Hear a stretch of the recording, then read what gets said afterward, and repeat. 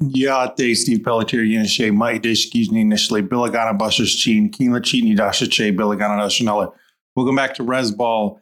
It is our weekly Pistons pod, and Andy and I are frustrated at this team. So it's going to be more of a vent session this time, a little less of breakdowns here and there. That's just more going back and forth of what's really frustrating us about this team.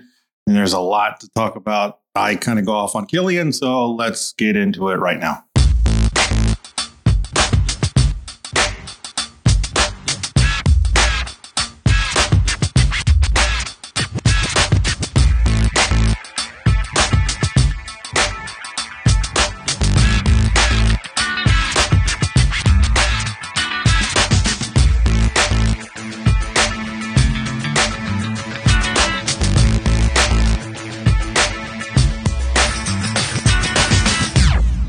Well, there's only one word to describe these Detroit Pistons right now, and that is frustrating. Frustrating from every level. It's not only just the play, but the injury stuff has compounded the frustration as well. I think maybe the number one thing for everybody, whether they were somebody that believed this was a play-in team, whether it was somebody that believed they're like 30 wins, or whether it was somebody that believed they're still probably playing for like the top position in the 2024 NBA draft, everybody's frustrated at the injuries first and foremost, because we just haven't seen this team at its full strength. We haven't seen Bojan or Monte Morris yet. So far, Alec Burks dropped out of the lineup. Unfortunately, Jalen Duren's been added to it.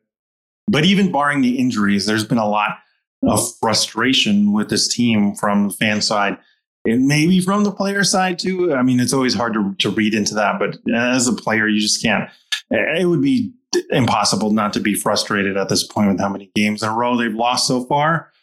Andy and I don't really have like a set format today. We're just going to bring different things to the table tonight about this frustration. It's more of a venting session since it is pretty dire right now.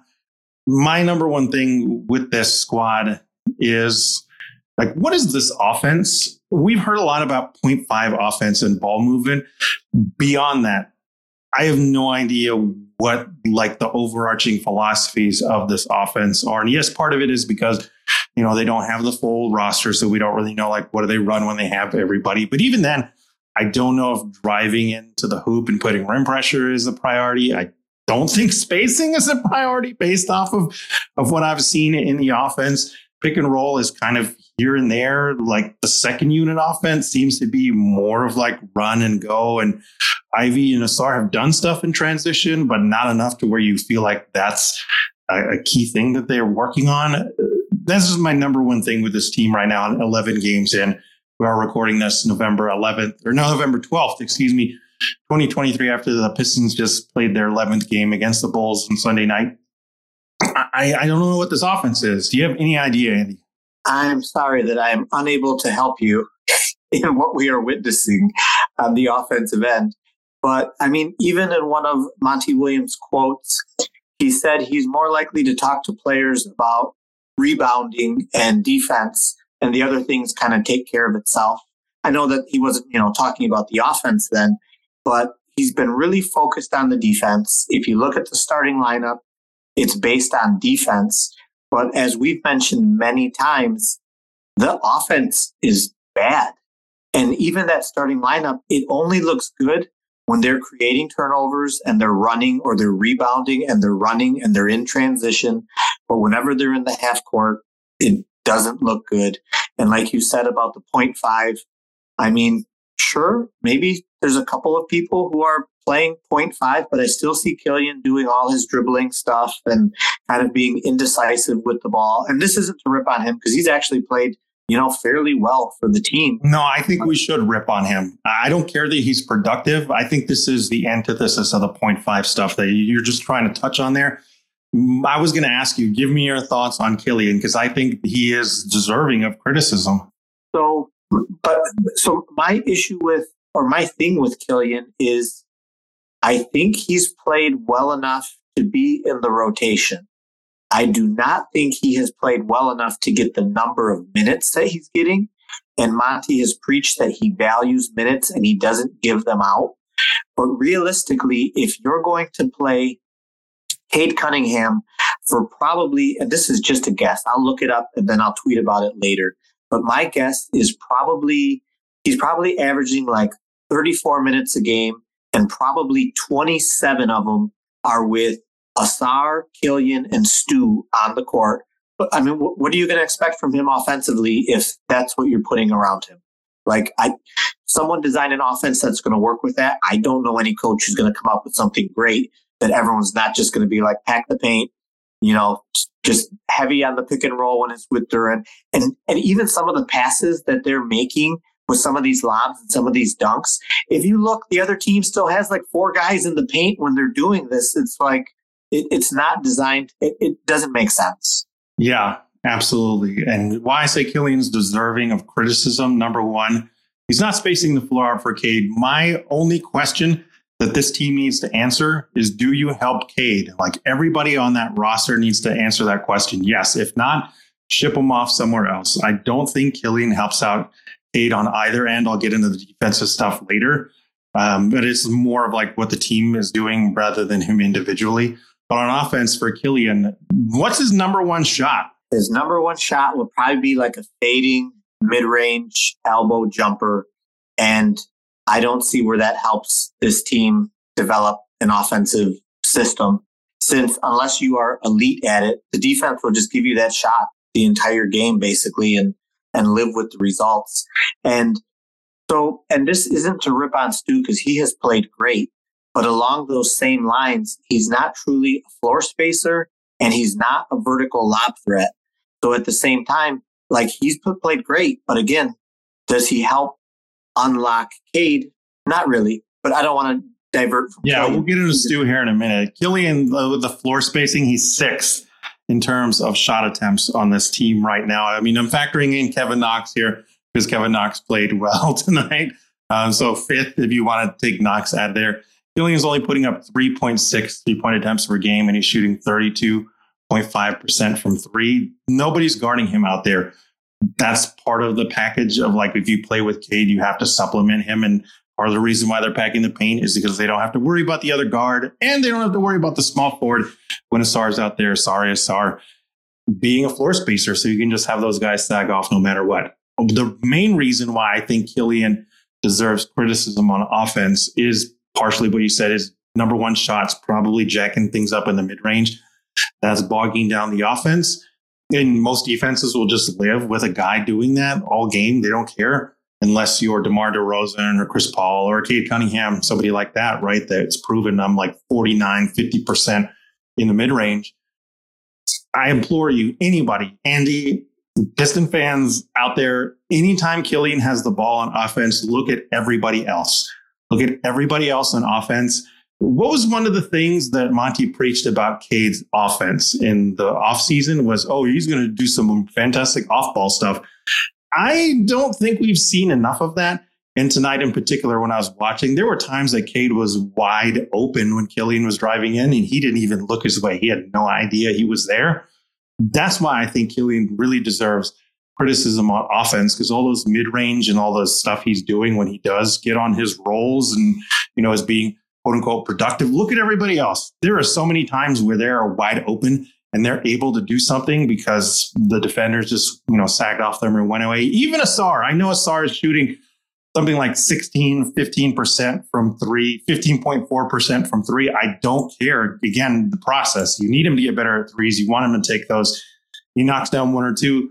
Then it becomes a little bit of a different game. And you need those reps. You need him to get those reps there. And again, if Cade's standing there wide open, let him shoot from 3. You need that. Beef Stew's wide open there. Let him do that. Even for somebody like Jalen Duren or Bagley, who I don't want to be shooting threes, they still do a really good job of attacking there from top of the key or on the wings. You pass them out, they're wide open. Then they can get in. They're pretty good handle for their size, draw contact. Duren's a really good short roll passer. He does a good job finding another open man there and swinging it around.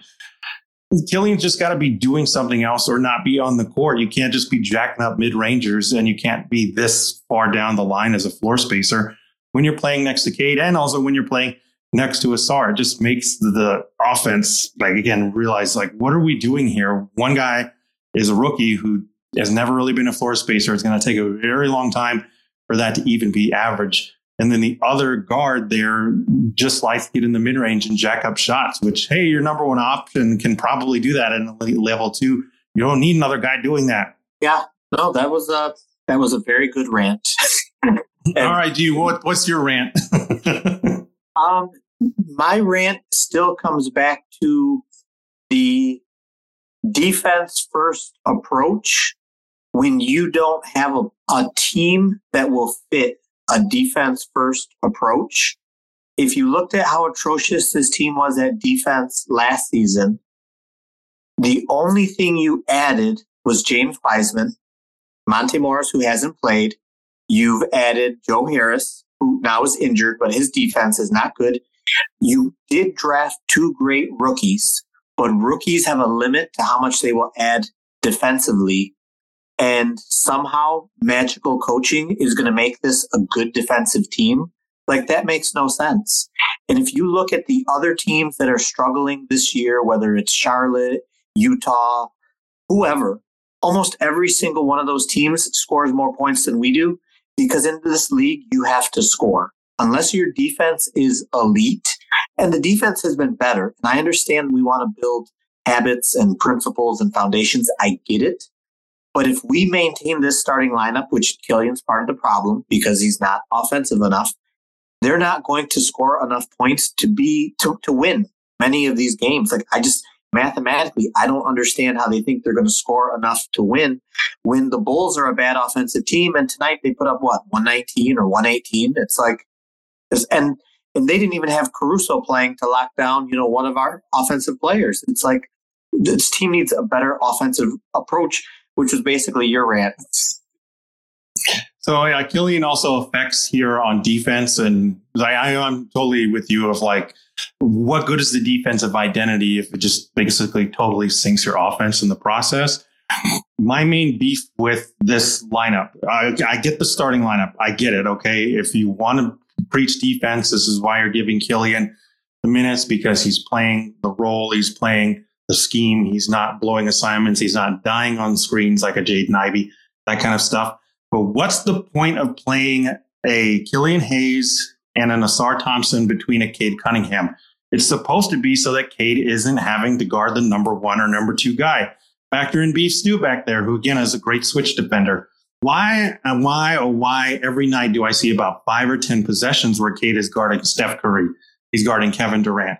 Tonight he guarded Levine and he guarded DeRozan. What's the point of having this defense lineup out there if Cade is still having to guard the top 1 or 2 guy on the other side? This is why he's running out of gas in the fourth. This is why he's having, so much running out of steam kind of issues. And he's dealing with the flu or COVID, one of those two things, because Monty came out earlier this week and said, Ivy had some kind of viral infection and Cade has also been dealing with it, along with some other guys. It's like, okay, if you want to buy into the defensive stuff, then keep Cade away from having to guard the top option for these extended periods of time, because that's not sustainable. Everybody has said that. Listen to any NBA analyst, listen to any scout, listen to any coach. You cannot have your top option also be running around trying to guard the other team's top option.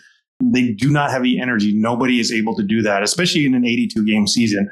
Playoff time, obviously, that's a different time and a different animal. But we shouldn't be talking about playoffs or like doing this to condition people to get to playoffs. If the point of the defensive lineup is to have something stable, then keep Cade away from having to guard the other guy's top options, because that's just going to sink his offense, the whole offense, and more in general. And again, this is why I have beef with Killian on both ends, is because it's like, okay, if you're playing him, then he needs to be taking on whatever assignment that Cade should not be taking on. And that's just not happening enough right now.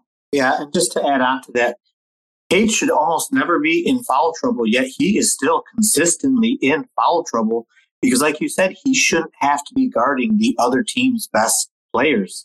Like, it doesn't make sense, because I know tonight he was sick, but if he's not on the court,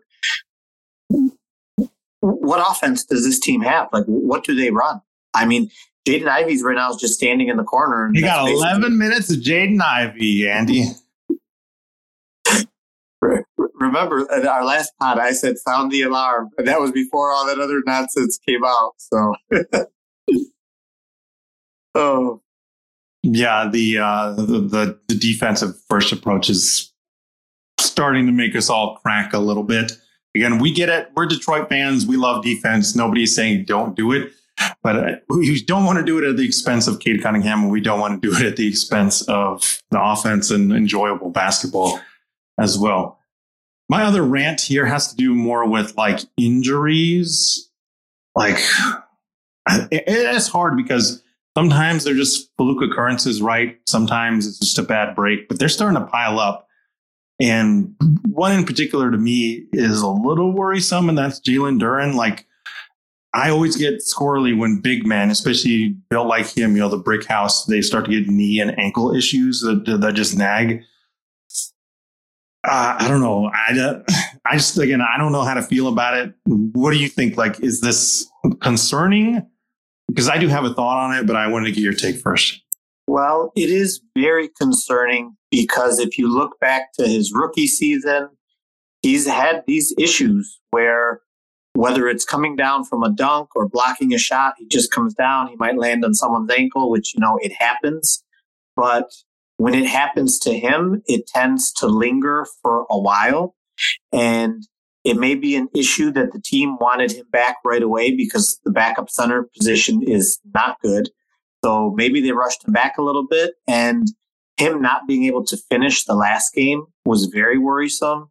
And not to like ruin the season already, but these guys are not playing for much. So there's no point in him not playing until his ankles are 100% because it's not worth re-aggravating the injuries. But at the same time, if this is something that he always has to watch, that is scary because as you mentioned, he kind of makes this whole offensive thing work with his rim pressure and his two-man game with Cade. Like, the only times this offense has really looked really good is when him and Cade are cooking or when the bench with Ivy and Sasser and Burks, they just have it going on. Other than that, this offense has looked bad the entire season. So anything that could reduce how much Duren is available is a big problem, and I'm worried about it.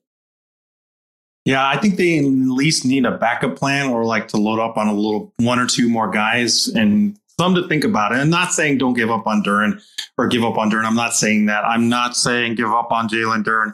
I'm just saying if this is something that he's already dealing with, then you got to find some ways to mitigate his minutes or at least have, that backup plan in case something happens.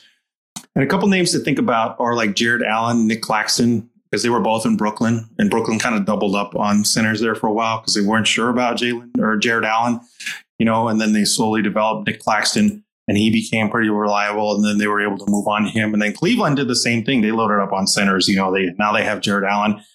They had Evan Mobley. They had Lauri Markkanen. I mean, obviously they have three different skill sets, and Lauri's such a unique player. You're able to play him at the three. But again, it was this idea of like, okay, let's load up on big men. That way we don't have to be super reliant on one all the time. And even if one is limited, like a Jared Allen, and might be kind of dinged up here and there, we have these other guys that are there. They didn't give up on him. Obviously, they still have him, and he's still an integral part of their defense. But they did things to help him out and not have to rely on him so much. And the other one to think about is Toronto. Toronto has like a bunch of different dudes they can play at center. Chris Boucher, Jakob Poeltl they brought back in. Siakam, they play at center every now and then. In the past, they played like OG Anunoby at center. And that was their point, is just like, we need to rotate these guys in and out because we don't want to have to rely on somebody too much of the time and give you kind of different looks. We all believe in Jalen Duren. We still do, like you said. The offense really, it works fantastic when Cade and Jalen Duren can just basically like spam the pick and roll. They have such great chemistry. Duren has already become a really good role guy. And his hands and his catch radius and all that really help out to be a lob threat, to beat the double teams and stuff like that too. So like they need at least something or somebody else that can continue to do that too, even if Duren is banged up. And again, it's always good to have a backup plan in case, God forbid something goes wrong. Bagley can kind of do it, but it's obviously still not the same level because Duren is such a beast and a brick wall. And again, the catch radius and all that stuff helps out so much. Duran isn't as movable as a Marvin Bagley is. And then Stu has gotten better too as a pick and roll guy. But if you're having to do that, and we saw it tonight when Stu was the small ball 5, that just takes him away from being a floor spacer, which he's getting better at. And you can't have him in that role. You can do the small ball 5 occasionally, but then it does take away like the pick and roll stuff. And if you don't have enough shooters around Beef Stew to do that, then forget it. Like, it's not going to work quite as well. So again, I'm not sounding the alarms on Jalen Duren. I'm just saying it's concerning, and I wish they had at least one other dude. Another situation I think about is like, Dallas. Dallas hasn't had a fantastic centers until Derek Lively. This year they've had like Maxi Kleba and they've had Dwight Powell, but you know what they do enough is they run pick and roll stuff and pick and pop stuff that Luka can continue to operate, and they can still have a really good defense.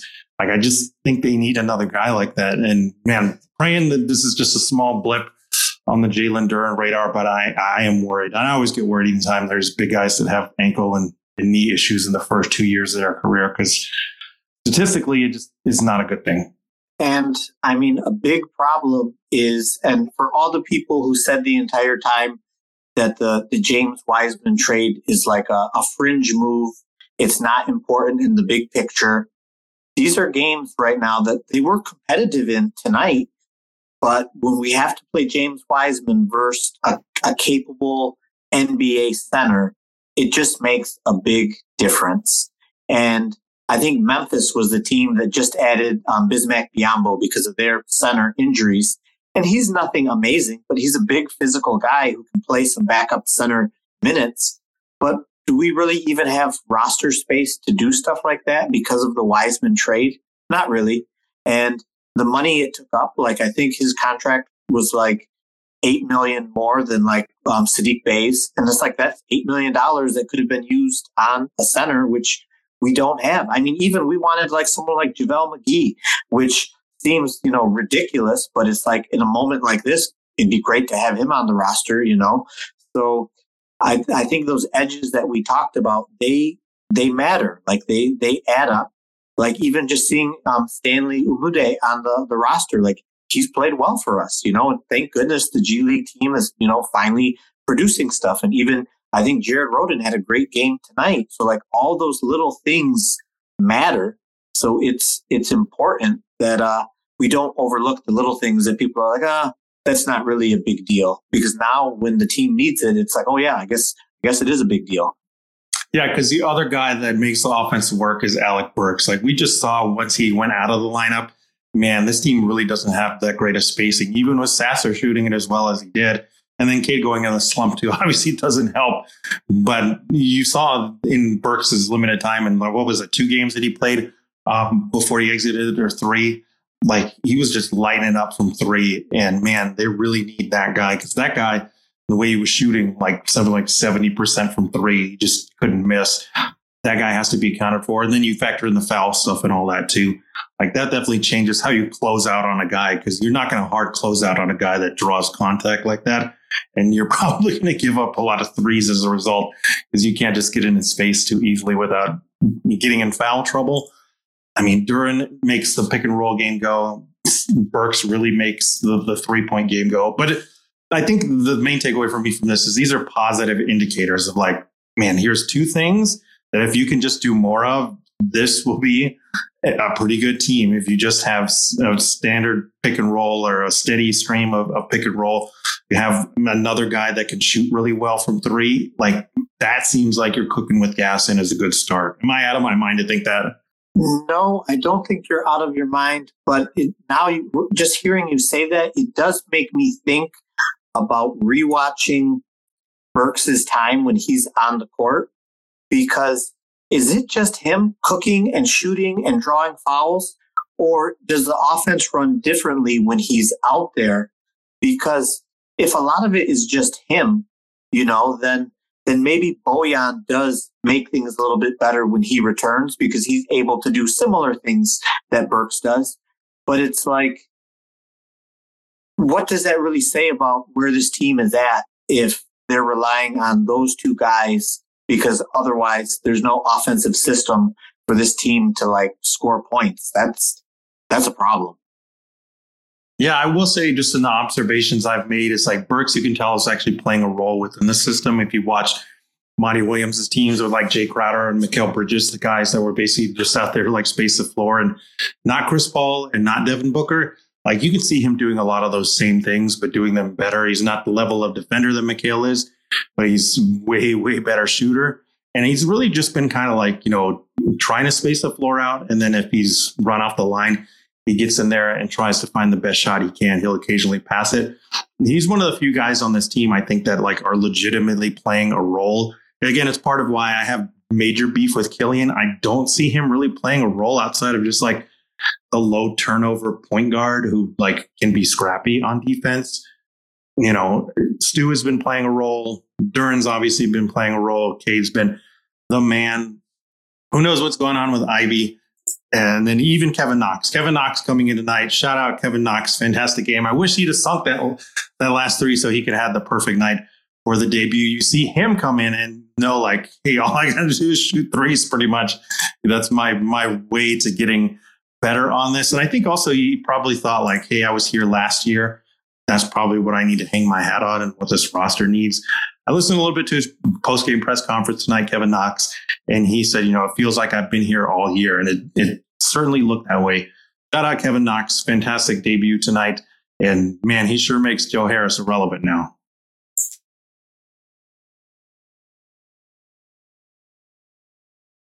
So I don't know if you were going to mention it now, but because you mentioned it earlier, and when you brought it up earlier, I was like, that's a very good point, and it looked very true. But tonight, you said Kevin Knox stood out because it looked like he was playing a 0.5 offense where he was making a quick decision and either shooting or driving on the closeout, or it looked like he had been through training camp and through the beginning of the season under Monty and some of these other players. It looks like maybe they don't get it or they don't understand what they're supposed to be doing because he looked like he had been here for more than just a week. Yeah, again, this makes me go back to my first rant of like, what even is this offense? If the dude off the street comes in and it seems like he gets it immediately, it makes me wonder what's going on with everybody else. Cade's obviously kind of exempt from this. Ivy's exempt from this too, honestly, in my opinion, because of like, we just don't know. We haven't seen him enough to really get an idea of what's going on. Everybody else, it's like, okay, Duran at least has been probably the most like his role is, again, just spamming pick and roll kind of thing. Occasionally doing weird things like jacking up a three or tacking off the dribble like that. Stu's kind of been stuck in between things of like, sometimes he's a floor spacer. Sometimes he's a post up guy.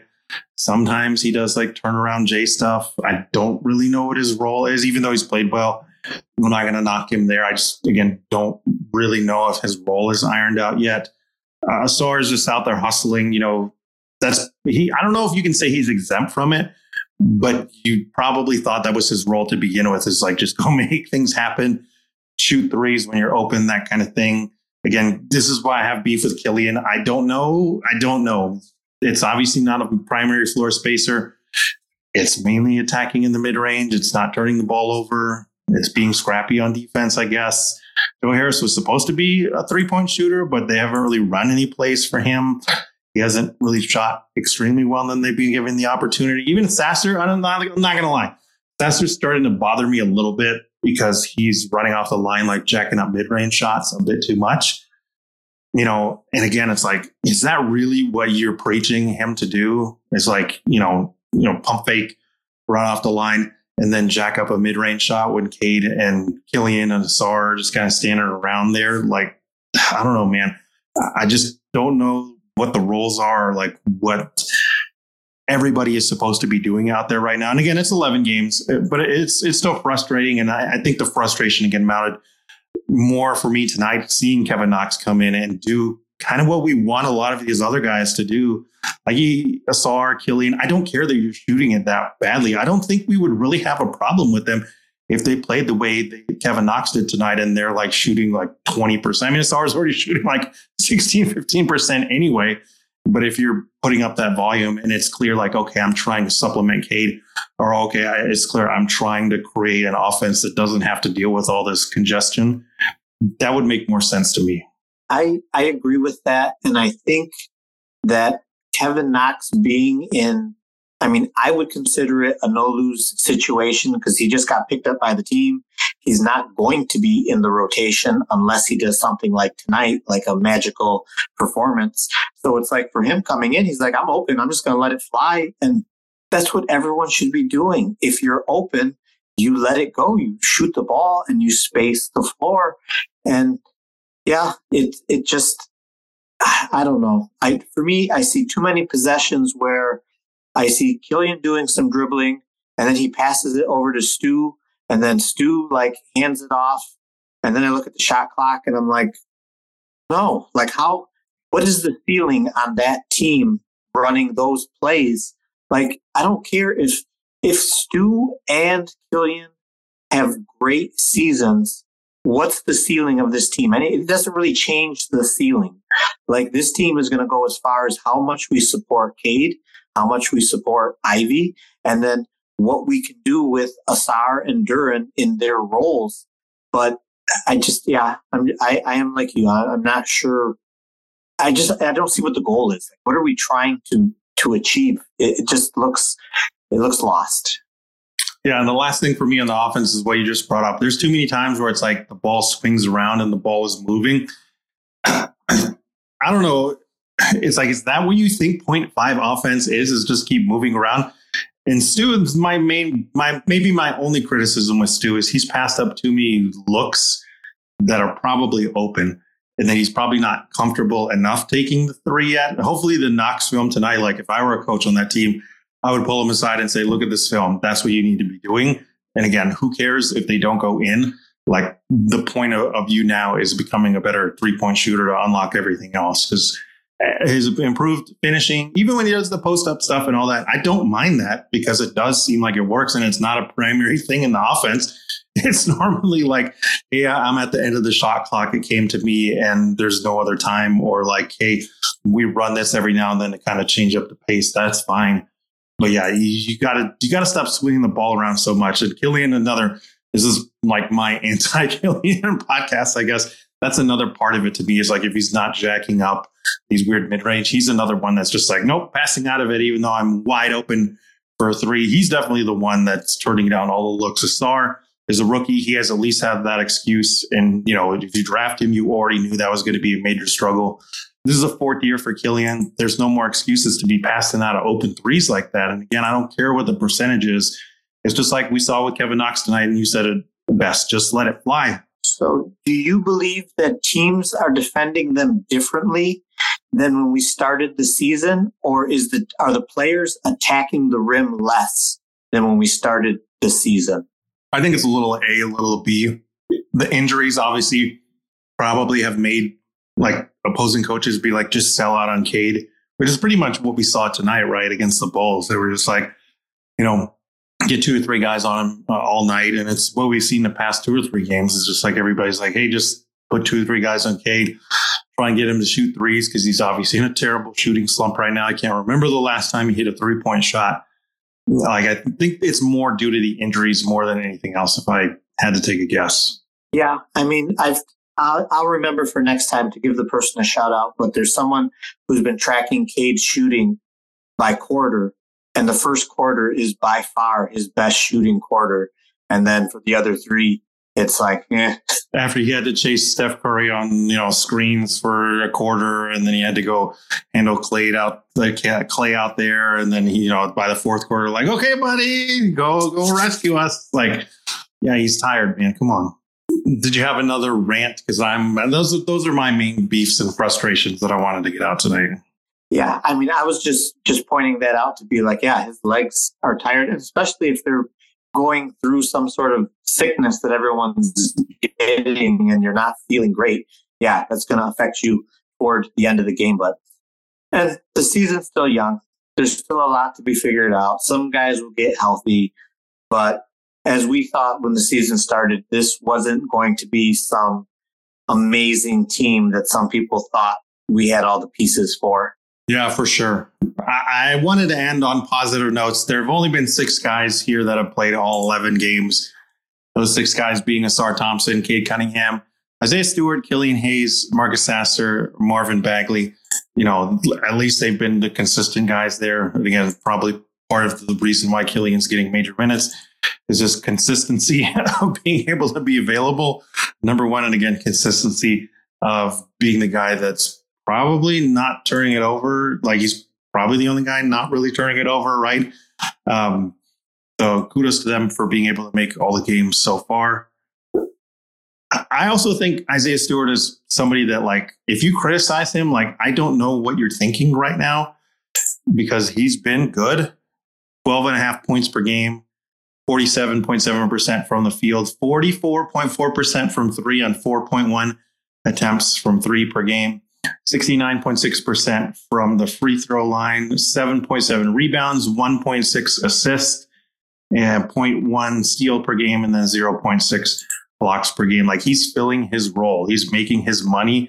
Really, you want him to be a fifth man. And I think he is maybe the guy that's emblematic of this team, where you're like, you know what? The young guys are solid and the future is bright, but they're all being asked to do too much, Cade included. But I think, Stu, people that want to complain about him are like, why is he scoring more? Why is he doing this? And it's like, he needs to be your fifth guy. He doesn't need to be the second leading, 3-point threat on this team. He's not built for that yet. Maybe in a couple seasons, Lord willing, everything pans out and he is. But with Burks gone, he's been the number two guy taking threes. It was Cade at 6.5 per game. And then after that, it was Isaiah Stewart taking 4.1. And then right behind him is Marcus Sasser. So he's doing what we wanted him to do. He's defending. He's hitting threes. He's getting better at it. He's getting better as a finisher. He's got to cut down on the turnovers too, but it's like he's just being asked to do too much, but he's still doing a great job. So shout out Beef Stew. Hopefully he keeps getting better and better. And he's somebody too I really want to track once like a Monty Morris and a Bojan comes in, because if he's already shooting it this well right now, once those other guys comes back, maybe he does lose some opportunities. But man, he's done well in what we wanted him to do. I would just like to see, like, when he's open, just let it go, because we have so many. And I mean, sometimes when you look at a team that has so many turnovers, it's like passing up an empty shot only to an open shot only to have a turnover later in the possession is a disaster. Like, let that shot go. Yeah, and even then, that's like a young guy thing, right? And this is only his second season ever really like trying to be a 3-point threat. So hopefully that stuff irons out there. Do you have anybody in particular that you want to highlight for like the superlatives of this team so far? No, and this is something that you can get back to me on later. But was Sasser a streaky shooter with Houston? Like, does he go through incredibly hot stretches and then some cold stretches to kind of balance his scoring out? Or do you know anything about that? Kind of. Last season, he started, I want to say it was like the first 10 games or whatever, where he shot like 25% from three or something. I can give you the numbers here. Just give me a little bit of time. But the year before that, he seemed to be pretty consistent throughout the entire year. But that is one thing that I do remember from last year. So yeah, to answer your question about Marcus Sasser, the first 10 games of the season in his last season at Houston, he didn't shoot very well. It was terrible. And then it was like the first 14 games were really bad. And then he turned it around. And it was like a 40% shooter pretty much the rest of the way. That's the only really like streaky part of his profile that I remember. Otherwise, I remember him being solid. He'll have like occasional games, obviously, like any shooter does, where you go like 1 for 6 or like 0 for 10. Like that happens to anybody that is a really good shooter. We've seen it happen with Steph. Start off certain seasons where he just can't hit. And then all of a sudden, by the end of the season, he's shooting 40% again, like 50, 40, 90, So that's the only part of the profile that I can remember for Sasser. But yeah, he's definitely been more than we bargained for with the defense and with the 3-point shooting. I wish he would shoot it more from three. Like I mentioned earlier, I think he's running off the line too much. And, when the guys close out on him, he pump fakes or he drives in and then shoots at mid-range. I'm like, man, just sidestep that and take another three or just shoot it, because I think you're open enough right there. I think he really does need to up the volume on it, because that could be something that would help out the team a lot as well. He should be taking more threes than an Isaiah Stewart. Hopefully that will be the case when we do this again in the next like 10 or 12 games, But yeah, that'd be my only beef with him right now. It's like, just fire away. Just like you said with Stu, just fire away, man. there any other players you wanted to highlight? So I love Asar. I've been hesitant to make this a thing to put out there. There's a name with him that I thought like pretty much last January or February, somewhere in there when I did the Asar breakdown for Woodward Pistons. I think that was in February. There was a name I didn't want to bring up because I was like, oof, I don't think he'll be that good. But man, the more I watch him, the more I'm like, I think we're watching the new Dennis Rodman, man. You know, like the way he can rebound, the athleticism, and the fact that like nobody cares that he's not shooting it well. And because nobody cares he's not shooting well because he does so much. He does so much everywhere else. I mean, he's one of the league leaders in rebounds right now. Nobody had that coming, man. 10.5 rebounds right now, 3.5 assists, 1.2 steals per game, 1.8 blocks per game. We'll see if that holds up over a whole season.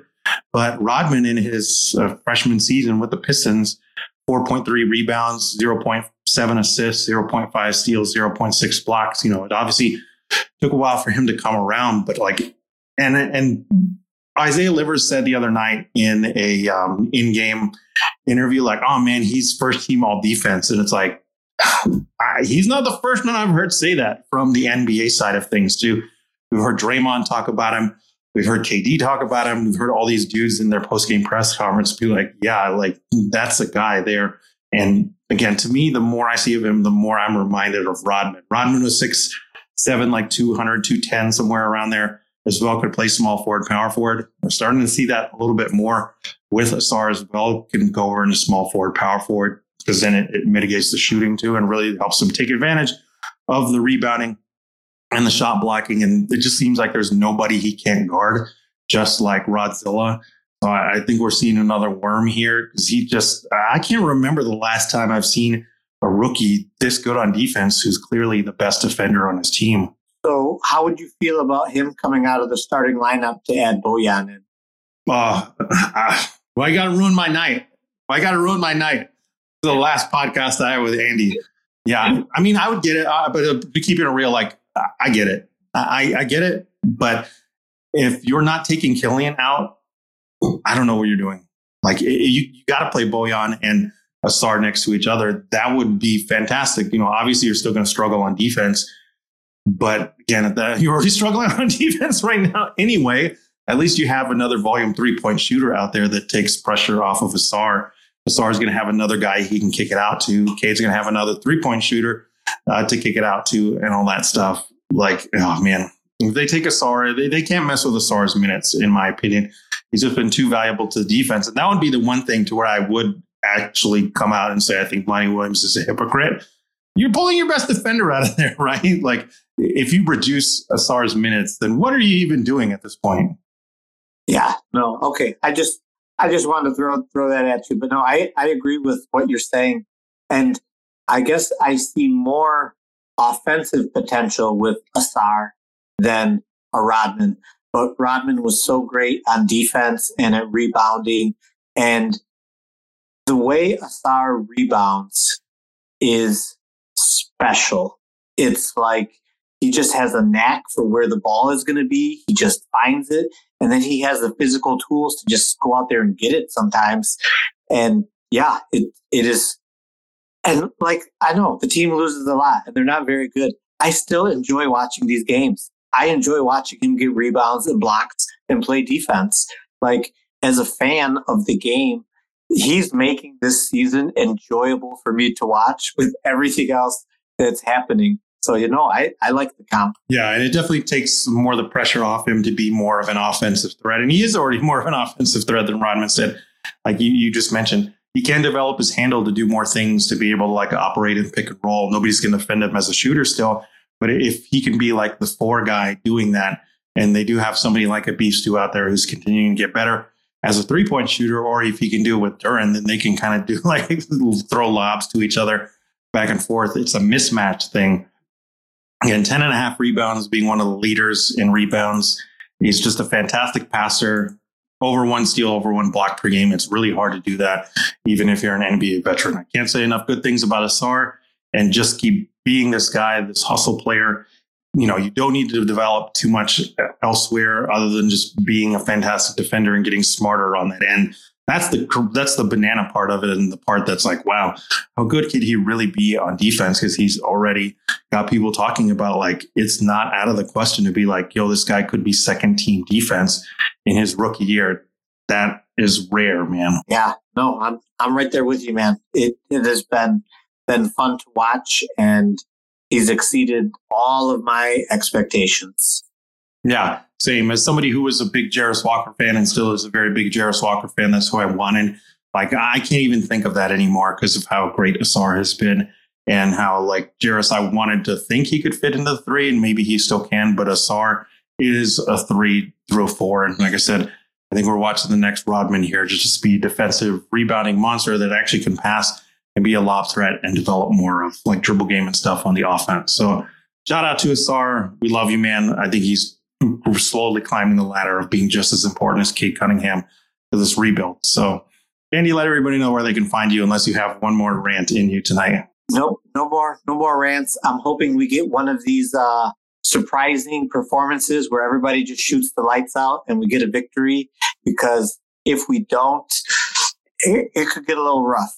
But you can find me on Twitter at D_Pistons_fan. And like tonight, except for the Kevin Knox, I had pretty much the rest of the rotation on point. And we even got the reduction in Wiseman minutes in the fourth quarter because, well, if you're trying to win the game, you just have to do that. But no, it's we'll see what happens. This team has given us a lot to talk about. Yeah, and we'll be excited to see Monte Morris and Bojan come back. As we have said multiple times, it will be nice to have more floor spacers out there, and hopefully they can put a lineup together where it's just Cade and a bunch of floor spacers, because then we can get an idea of, like, okay, was the turnover issue what we were saying? Where is Cade at when he does have adequate floor spacing and all that? It's exciting to see that moving forward. Maybe even a trade will happen 1 or 2 down the road. So, yeah, thank you so much for listening to us. We will catch you next time. How going it?